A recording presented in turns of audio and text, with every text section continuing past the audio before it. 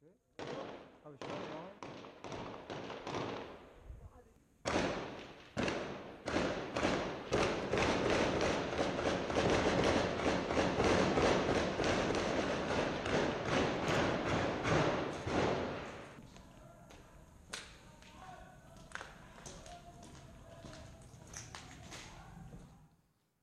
Hello, I'm Sky Barkley, and this is my wife, Noelle Barkley.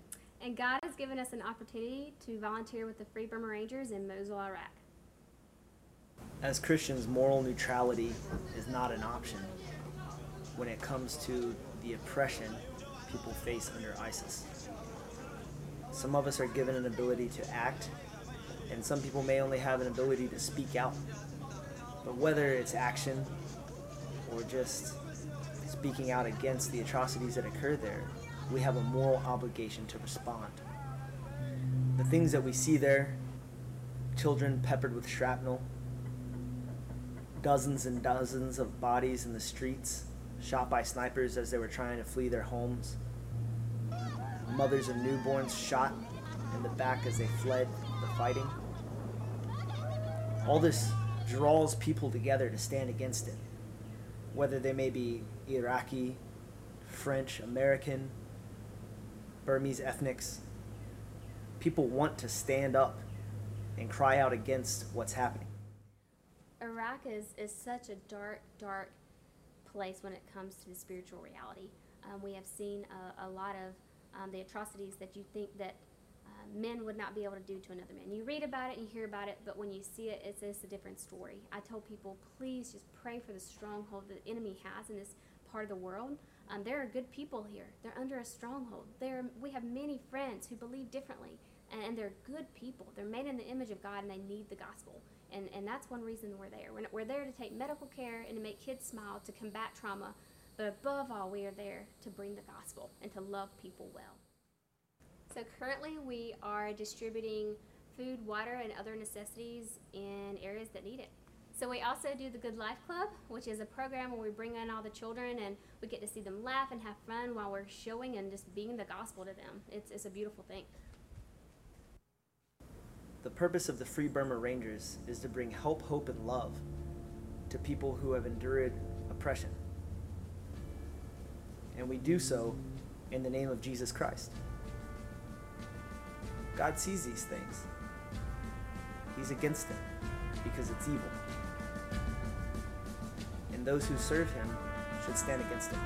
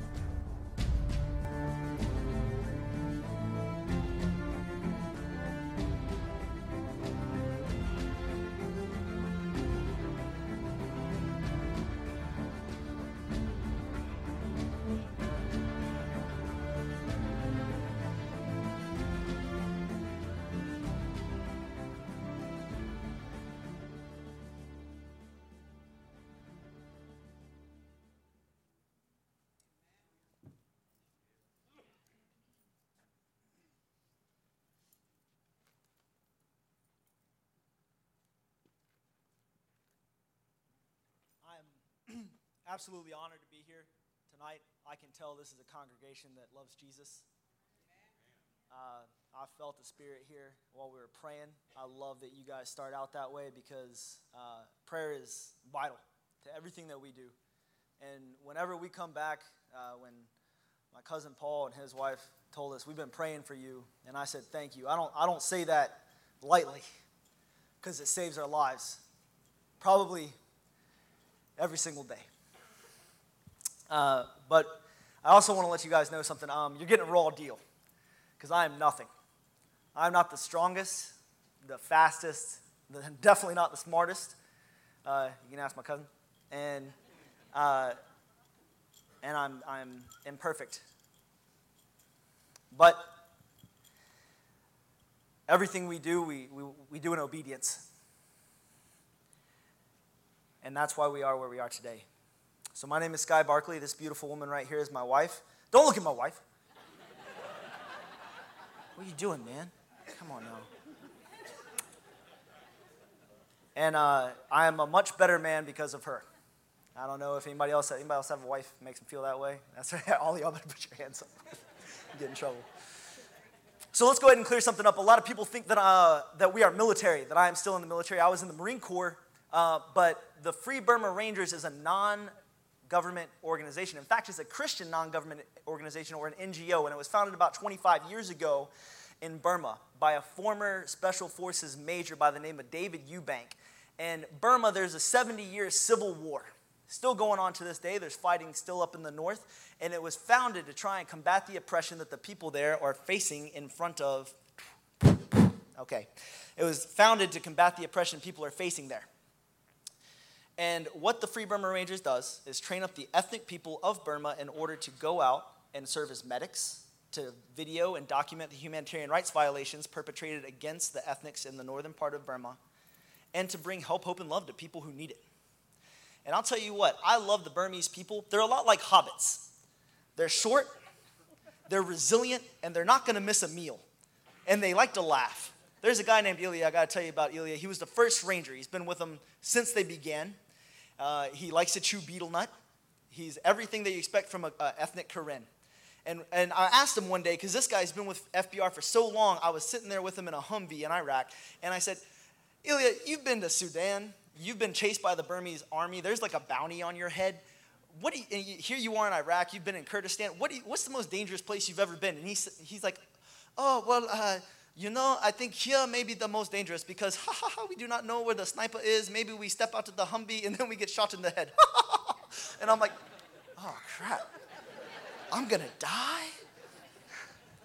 Awesome people. Now, the most important thing to us, though, is that we help people, we get the word out, but that we live out and get a chance to present the gospel to people. And today, I want an opportunity to discuss the hard stuff. This has been on my heart. I want to be super, super blunt with this congregation. But before we dive into that, I want to tell you guys about how it is that I came to be with the Free Burma Rangers, because when I look back, and maybe you guys have all experienced this, I see how it is the Lord was molding me and shaping me to go out and do his ministry. Because we're all called to it. Not everybody's a missionary, not everybody's a pastor, but we're all engaged in ministry, amen? Yeah. And so, I enlisted in the Marine Corps right out of high school, went to boot camp, went to Fallujah, went to Ramadi, had the pleasure of being in the worst part of Iraq, and I wanted no part of the Lord back then.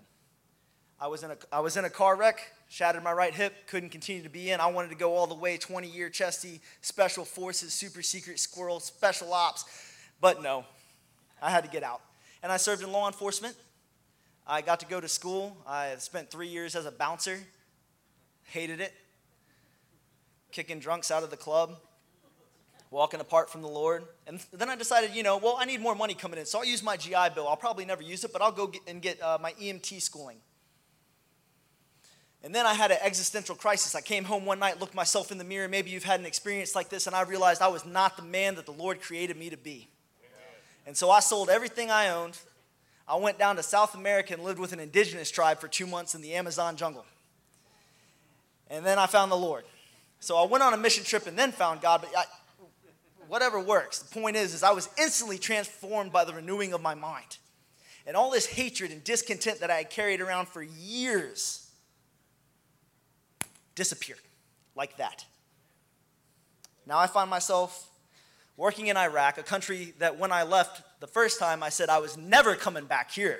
Now I'm never coming back to this place. Funny how the Lord has a sense of humor, ain't it? Now I find myself being a medic. And as it says in Ephesians 2:10, we are God's handiwork, created in Christ Jesus to do good works, which God prepared in advance for us to do.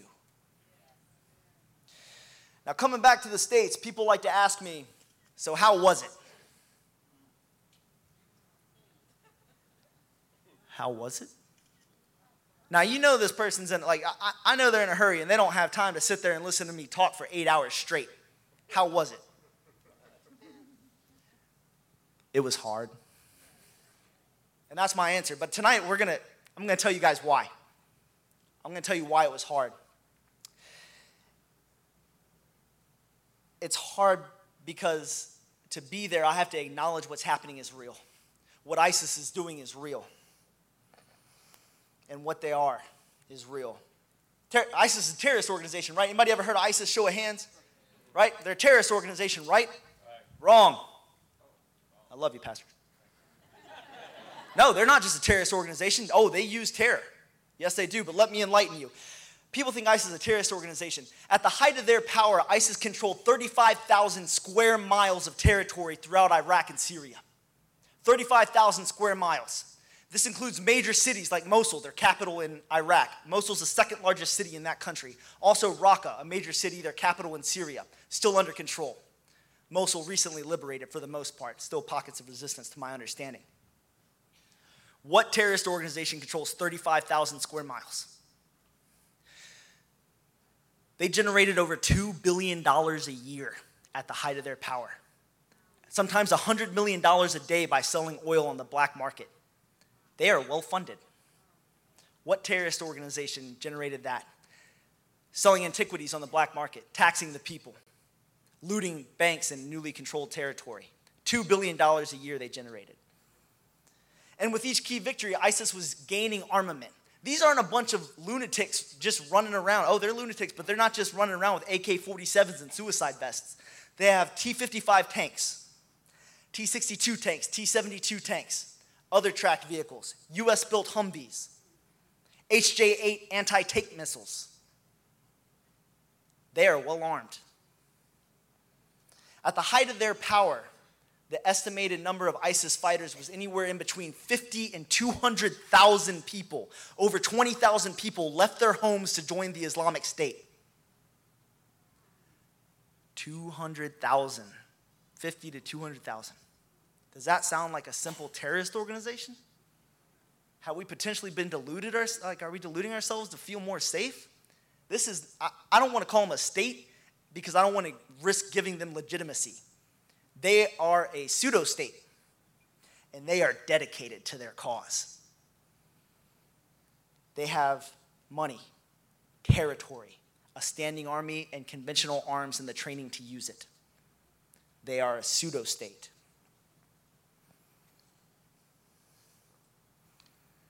How was it in Iraq? It was hard. It's hard to stand against a group like ISIS because then I have to acknowledge the evil that's happening in the world. And it's hard for us to cry out against it because that means we have to, as a church, acknowledge the evil that's happening in the world. And that's hard because we want to feel safe. We like to be safe in America. I don't know if you noticed. We like insurance and bike helmets and we don't want lead paint. Hey, those are all like things that's fine. I understand that, okay? But we have to acknowledge what's happening, what ISIS does. Anybody have a Facebook? You guys ever hear that? It's a social media thing. Yeah, I have a Facebook. And sometimes you might see some articles pop up about ISIS and some of the atrocities they've ever committed. Anybody ever seen that pop up on their Facebook? People sharing stuff like that? So you may have heard of some of the atrocities they've committed, right? Like 19 Yazidi girls burned alive for refusing to have sex with their captors.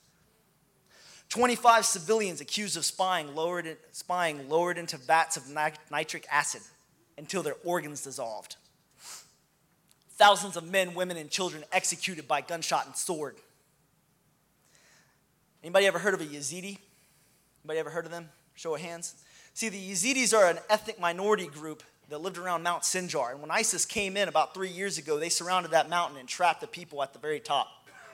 8 days without food and water. The men, they systematically executed, committed genocide. The women, they enslaved, over 5,000 of them. Girls as young as 9, raped over and over again. But you know what? Maybe you, like I, have learned that you can't trust everything you read on the internet. Understandable. Well, I'll tell you what. I hope that you can trust what I'm about to tell you, because I've seen it with my own 2 eyes. You see, ISIS will take a car bomb, which is a car plated and then packed with 2,000 pounds of an ammonium nitrate-based explosive. These things are so powerful. I was in a house once when there was an attack on a compound. I was putting my boots on, getting ready to go out and do my medic thing, when I saw the flash of light outside the window. And I was like, oh, this is it. I'm dead. Glory to God, I'm coming home. So I threw myself down on the mattress, and all the windows in the house busted out, blew the door off the hinges. And I was like, oh, it must have been right outside. I go running out, ears ringing. No, man, that car bomb was on the other side of a house, on the other side of a wall. This is a blockbuster, ladies and gentlemen. I remember working on the east side, embedded with the emergency response division, seeing wave upon wave of casualties rolling in. Car bombs detonated among groups of civilians. Peppered with shrapnel, dead, people's limbs blown off. I remember pulling shrapnel out of a woman screaming and yelling. Old lady. I was pulling 2 pieces of shrapnel out of her back about the size of a quarter. And she's screaming and slapping herself over and over again, hollering. And I said, man, this lady's crazy, because once I was done, she kept on screaming. And then I went outside and I realized what had happened. Her 2 kids had been killed in the car bomb. Her two older sons, and the father was out there crying. And how can I console a father who just lost his 2 sons? I can't. All I can do is stand there and let him cry on my shoulder. I remember a kid coming to us. ISIS had hopped onto the roof of his house from another home, and he'd been hit by an airstrike. And the skin was peeling off his face. His face was turning white. The skin was peeling off his arms, and I was having to do a debridement, take the skin off and then put on the burn cream. And he kept on saying something to me over and over again in Arabic, and I couldn't understand what he was saying. So I called over one of our interpreters and said, what's he saying, man? And he says, uncle, that hurts. And I couldn't even keep the flies off because there were so many. I remember the mother of an infant being shot in the back. I showed up and I knew she was dead as soon as I got there. Eyes wide open. And all I could do is try to treat her. Me and another guy, David Eubank, the leader of our organization. Make her family feel a little bit better. But I knew she was dead when I got there. I seen enough by then. And then I had to turn to her husband and shake my head because I knew she wasn't coming back after we started doing compressions. Her lungs had filled up with blood. She died. I remember picking up a kid 13 years old out of the back of an ambulance and putting him down on the ground. And the whole time I'm treating him, again, he's saying something over and over again in Arabic. And I asked Shaheen, one of our interpreters, to come over. I'm like, what's he saying, man? He said, he's saying, I'm a man. He kept on saying over and over again, I am a man, because he didn't want to cry. He took it like a champ. I remember a gas attack. My wife was in the casualty collection point where that happened, chlorine gas, men drowning, unable to breathe in their own fluids. That's what ISIS does, ladies and gentlemen. And no matter what rock we find to hide under, it's still happening. And we don't get to live in comfort. The church doesn't just get to turn its back on it. Psalm 94 says, who will rise up for me against the wicked? Who will stand for me against evildoers? And the response of the church as a whole should be, we will. Not I will, we will. How was it in Iraq? It was hard. It was hard to let go of old assumptions, clinging to old hates, stuff we get taught by the media. You see, the Iraqis are always the bad guys, right? You can shake your head, it's okay. Usually if I ask a congregation, how many of you hear the word Iraqi and think bad guy, raise your hand. It's about 50%. And in fact, I'm right there with you. I get it. You see a tattoo on my arm right here. It's a burning mosque. I hated Muslims. I hated Arabs. I hated that whole part of the world before I came to accept the Lord when he transformed my mind. And as I said, we work alongside the Iraqi military and the federal police. They're the ones who go in. They allow us to help their people and to help them to treat their casualties as well as the civilian casualties. They're the good guys. The Iraqi army is the good guys. I don't know if you guys knew that. I saw a young soldier in Shahrazad. This guy was brought in.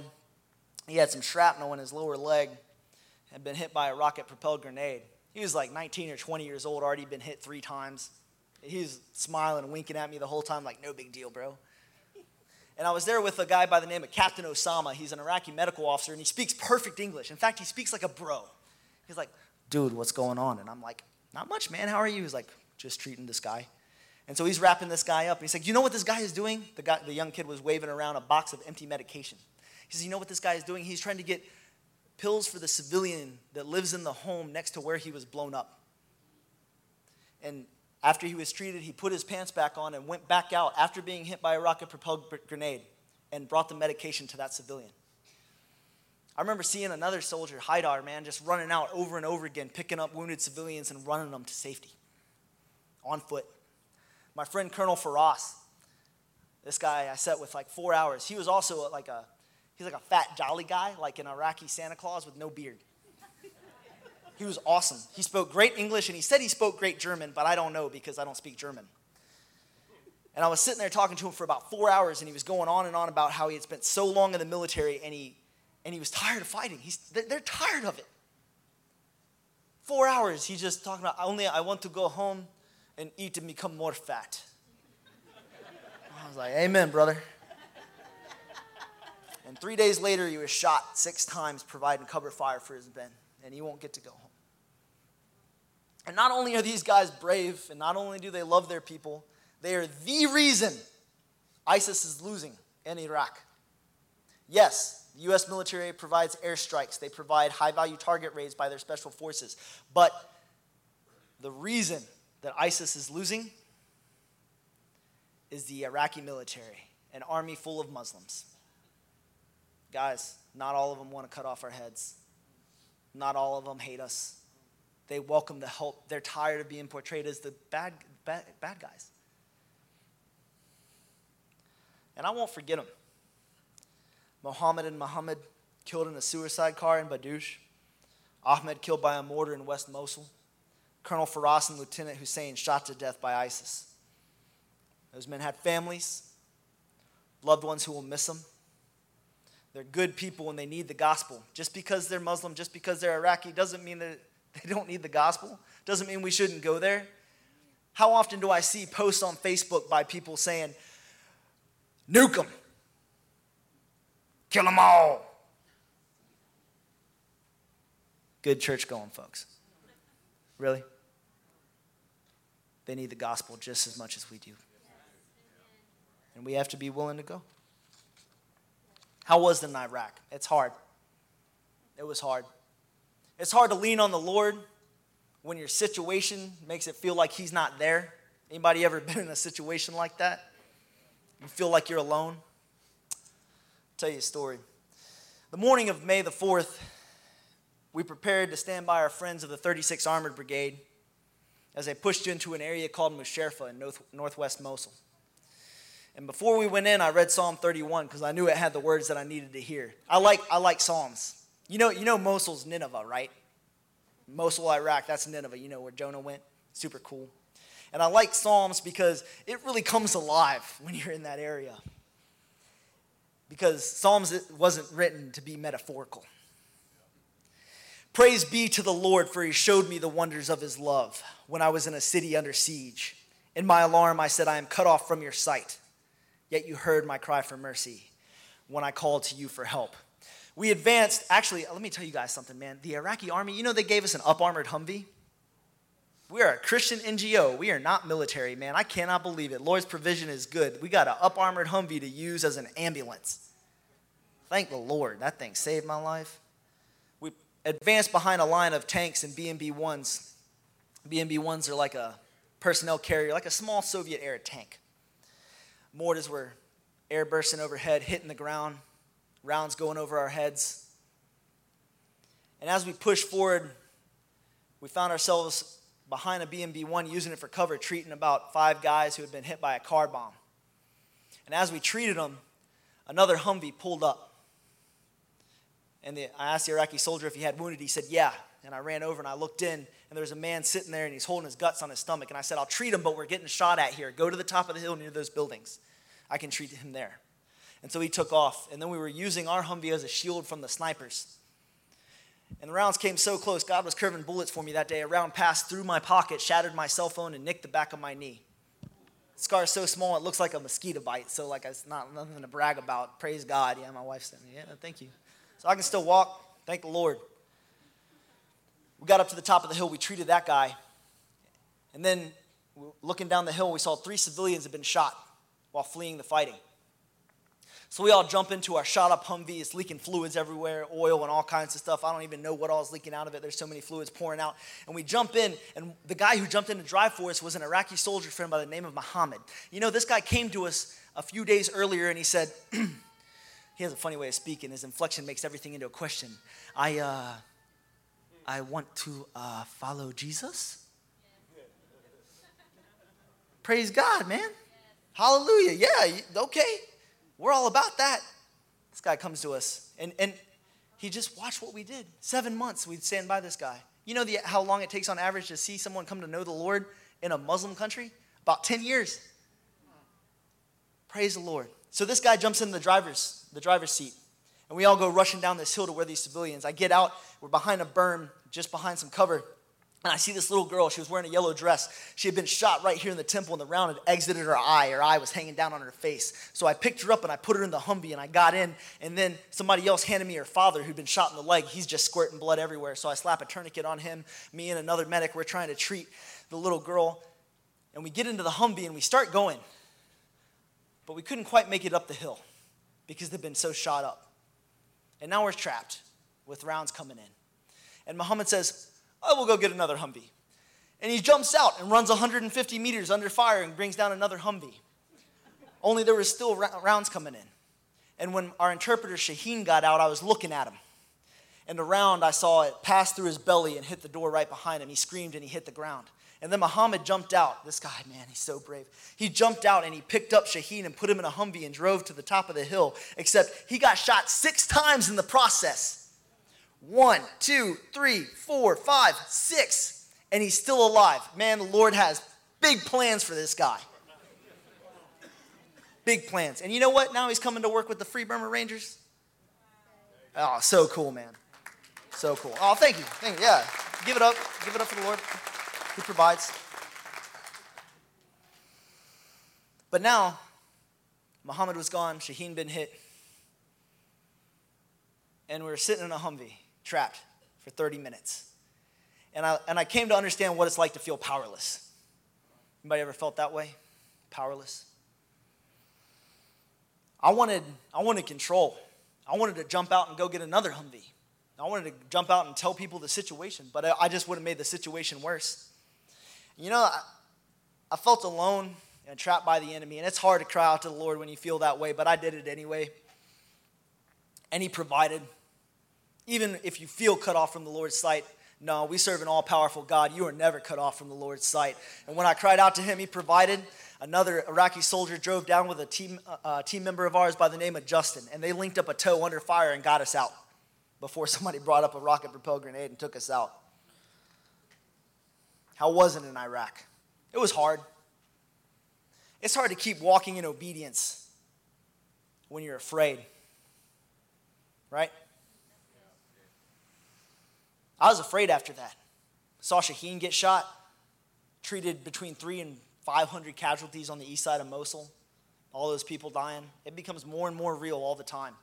Those little snaps you hear go by your head, you start realizing, oh, you see what the damage can do. After that day, I was like, man, I never want to do anything like that again. So a month later, we were in an area called Zinjili. Zinjili is a neighborhood that borders the Tigris River. And we embedded with the Emergency Response Division, which is like the SWAT of federal police. And we spent the night treating folks. Throughout the night, more and more casualties were coming. one man came to us and he said, I just saw my 2 daughters' heads blown off right in front of me. I thought maybe he was exaggerating. The next morning, we went up to a major highway. It was 2 lanes and 2 lanes with a median in between, and a hospital where ISIS was posted up, shooting down. They had between maybe 100 people and 100 families. We got differing intelligence as human shields in the hospital. There was maybe 70 dead bodies in the street. I saw the 2 little girls' faces gone. And then as we pushed up to a second floor, we saw them moving. We saw them moving among the dead bodies. There was 5 people still alive up against a wall. And once again, I got to see what it's like to be powerless, because there was no way we were going to get out there without dying. 2 men and 3 children. One was a little boy. He was wearing horizontal striped shirt, no pants. He was scavenging water off of the dead bodies. The little girl, she was hiding from the sun under a dead mother's hijab. It was what I expect hell to look like. And once again, I knew what it was like to feel powerless. And once again, we all cried out to God, praying, Lord, just give us something to help these people. It was torture, man. When you have this massive hero complex and you just want to go out and save somebody and you can't do it, it's like torture. We just wanted to go and help. And you know what? The Lord provided, again, in the form of smoke, an airstrike. U.S. coalition dropped smoke for a Christian NGO. When has that happened? And you know what else we got? An M1 Abrams tank. We're a Christian NGO. But the Iraqi army, they pushed out a tank for us to use as a shield. And man, I felt that cold fear. Said, all right, we're going. Well, okay. We ran out behind it, and I was hugging that thing. You see, it's amazing what you'll do when you're getting shot at to get some cover. There's a lot of exhaust pouring out of the back of an M1 Abrams, and I hugged that thing so close it singed the arm hair off, right? And we pushed 150 meters, and I was from here to this gentleman in the gray tee, and I was screaming for these casualties to come over to us because we didn't want to leave the safety of the tank. The smoke had drifted, it had cleared, and then they dropped more. And we're screaming for them to come to us. 2 men and a little girl, the other children had taken off. We don't know what happened to them. And we're screaming for them to come, but they're not moving. And so our leader, David Eubank, he ran out and he scooped up the girl and ran back. This is all under fire. And then he looked over at me and said, we're going to get the guy. And he shook my hand and he said, in Jesus' name, and we ran out. I've never been that scared in my life. Don't get to show courage if you're fearless, right? We know what the right thing to do is in a situation like that, because Scripture tells us, greater love hath no man than he who lays down his life for his friend. And that's quoted by a lot of veterans, but here's this man, maybe he's ISIS. Is it not love also if we do it for our enemies? So I ran out and I scooped up this dude. 17 years of weightlifting finally came in handy. Ran behind the tank.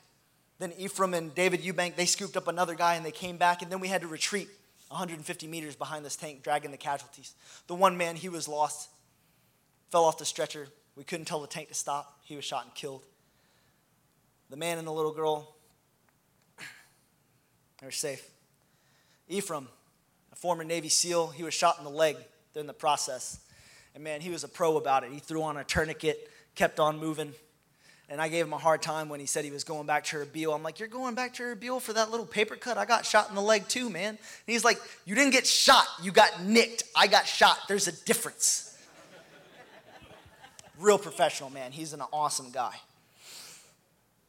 It's hard. It's hard to keep going when you're afraid. And after that day, I was like, man, I never want to do anything like that again. And so the next day, we crossed the road in the Humvee, and we snuck in through a bombed-out Pepsi factory. On foot to the same area we had been, because we heard there was more casualties alive, with 4 members of the emergency response division. So close, I heard ISIS speaking to each other. I could hear them talking. That's scary, man. I don't want to wind up on YouTube getting my head cut off. But we went knee deep in empty soda cans. You know how loud that was? I cannot believe they didn't hear us. But the Lord deafened and blinded the enemy, and we got 5 casualties out right under their noses. All in the name of Jesus. And all because of him.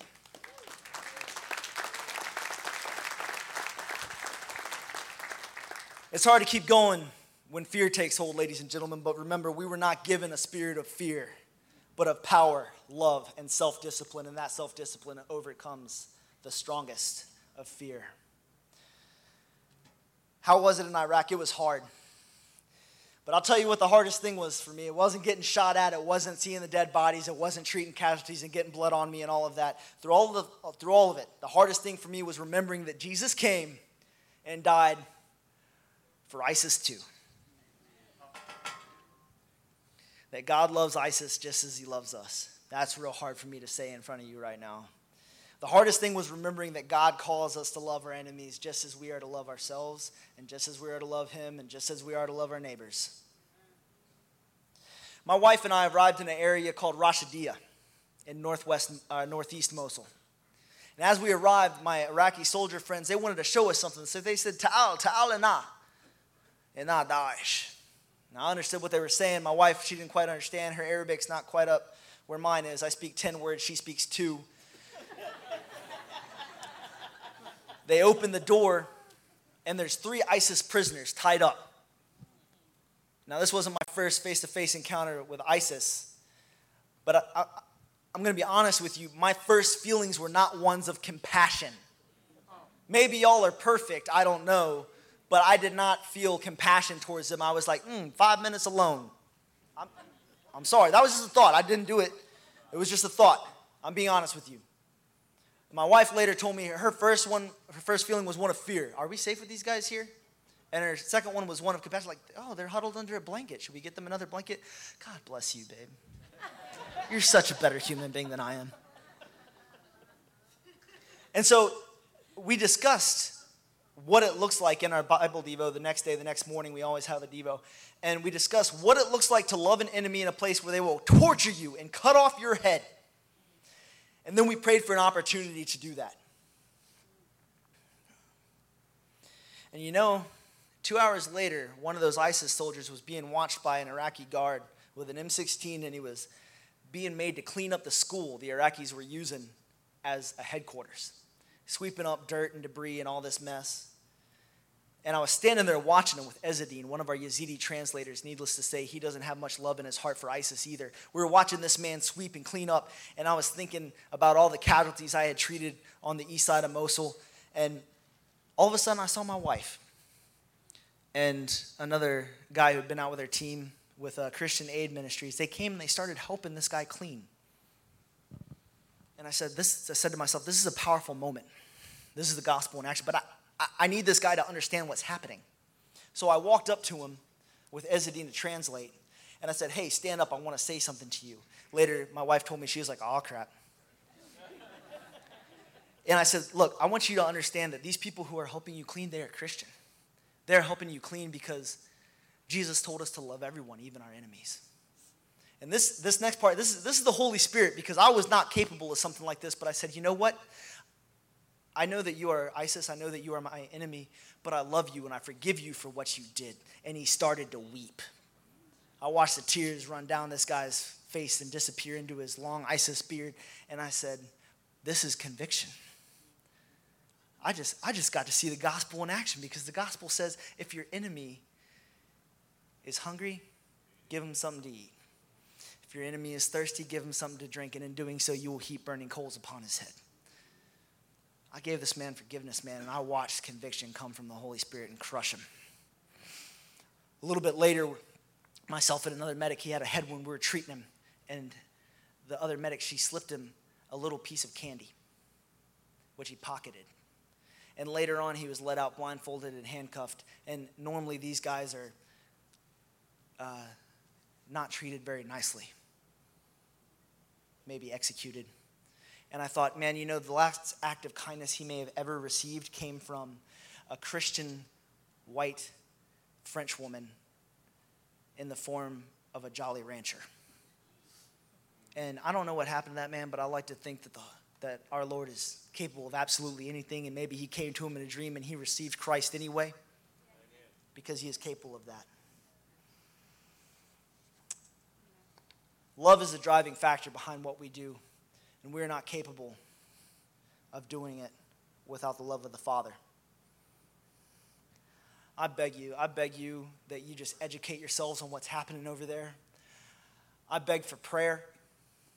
And I beg that whenever you see oppression, you take a stand against it, because that's what we're called to do. Yeah.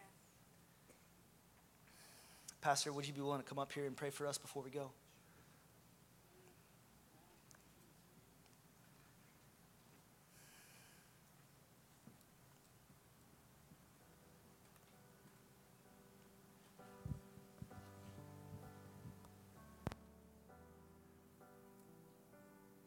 Come up too. Can I look?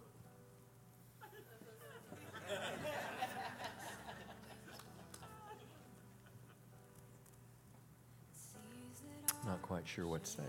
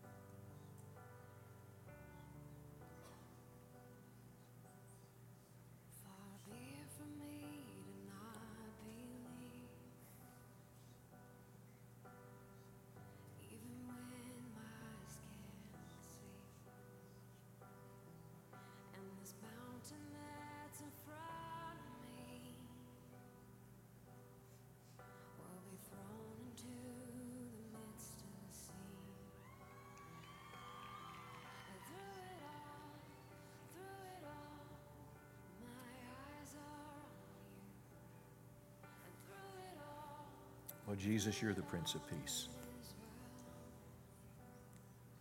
Holy Spirit, you're the Comforter. Our Heavenly Father is the Father of all men who would dare to believe and follow. And we just simply ask you, Lord, to come and visit planet Earth. In the midst of all the evil, the pain, the suffering, those that suffer in private, those that suffer publicly. We just pray, Lord, that you would just come.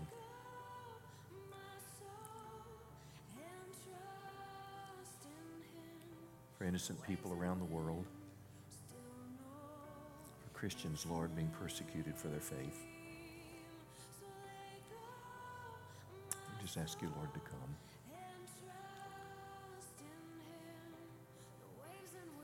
And Lord, for this family, this husband, this wife, as they have offered themselves to you in a place that doubtful any of us would go, we just want to pray, Lord, that the watchful hand of God would be near them. The same God who met Elijah on a mountain, who was all by himself and reversed the course of a nation's history, is the same God that we ask to be with us. We simply offer our lives afresh to you, whether we're on the streets of Mosul or whether we're here in Texarkana. Because all of us, Lord, are your ambassadors. All of us are called to be disciples. All of us are called to take up our cross daily and follow you. Scripture says it's accounted unto us not only to believe, but also to suffer for his name. Lord, might we always see it as whenever a sacrifice is called for, that we respond to you with joy.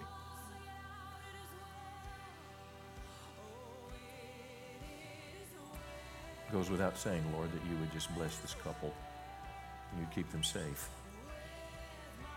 And you'd increase, Lord, their compassion as it goes in dark places of the world. Won't you pray for us that God would awaken something in us as American Christians.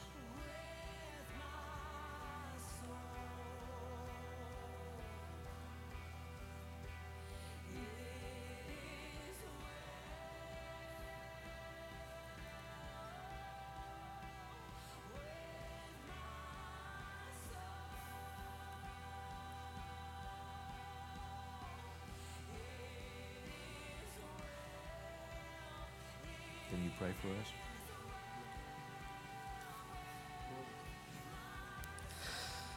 Dear Heavenly Father, you told us that if we are to be your disciples, we must take up our cross and follow you.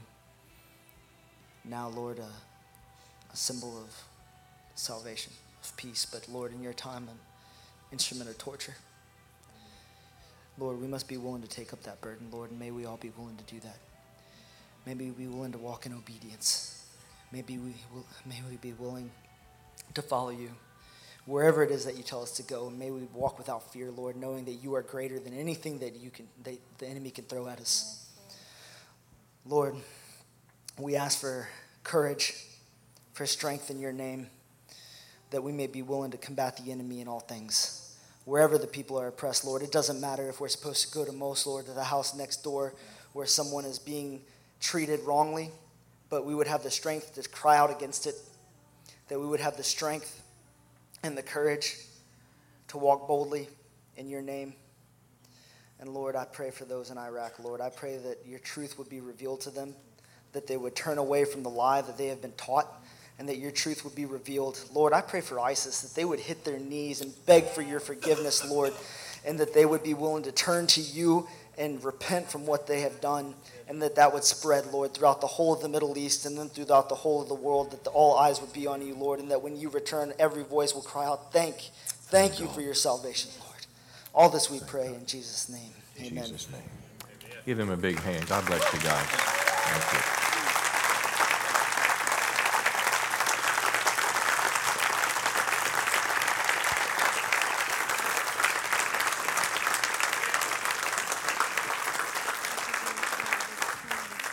Well, won't you be seated just before we go? We want to receive our evening offering tonight, and if you want to give something towards their ministry, anything in particular you want to mention about your needs in your ministry?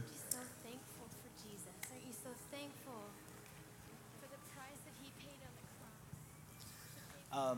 My wife and I are volunteers. We just what you give allows us to keep doing what the Lord calls us to do. And not only that, but we want opportunities to bless people. There are so many needs there. I see children with no legs, maybe one leg without a wheelchair. We see people starving.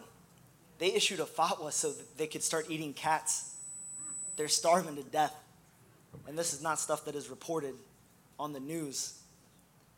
We want to be able to bless people, and we just ask that you pray. Pray first. If God does not want you to give, we don't want you to give. We don't want you to do anything that God doesn't want you to do. Pray first. And if the Lord leads you to give, we ask that you would walk in obedience, and that's it. Thank you so much. Praise the Lord. Well, be sure in your offering tonight that you designate whatever it is. If you want to designate to them, just write Barclays or Missionary, Crazy Man, whatever you want to put on there. I'm half facetious, but wow, man. But be sure you designate where you want your money to go tonight, so we'll make sure it goes to the right place. Ushers, if you'll wait on us. And Nicole, would you like to say something? Come say something. Noel, I'm sorry. Tell us, what do you do while he's doing Well, what we normally- I do different things. I'm in the office most of the time getting passports ready or visas for people to come in. I can get paperwork to get past one checkpoint, but then it's relationships that get you past the next checkpoint. And the Lord has blessed us, putting us in favor with government and with the Iraqi army. The general, we can call the general at any checkpoint and say, hey, we're here. We need to get this food by. And he can give them, let these people by when they're wanting to shoot us. An Iraqi general? Yes, an Iraqi general. We're there, we do, I do distributions with the kids and with the IDPs. In the video, you saw people coming by. Those are IDPs, thousands of IDPs fleeing their homes. Fleeing their homes. I'm just like, all I have is water. But that's all they need in that moment, you know? And I just want to say thank you for letting us speak and share what the Lord is doing. But we also want to speak healing into you guys. Like you were singing, there is a cloud. And just imagine, I'm going to try to say this without crying. I'm not good at this. That's why he does all the talking. But I imagine a cloud over this place in those raindrops. I was just like, it was healing. This is what I was praying over you guys as a body. For a healing, for love, for peace, for patience, for restoration in your marriages, in your relationships with your children, with your friends, with your family. That's what I'm praying for you guys, because I want you to know we love you just as much as we love the people over there.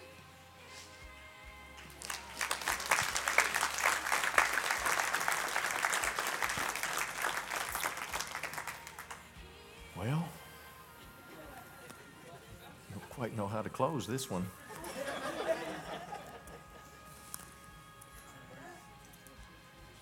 Well, why don't you just put on that CD and turn it up a little louder if you want to, and you can stay here, you can go, you can do whatever you want to do, but don't just turn it off.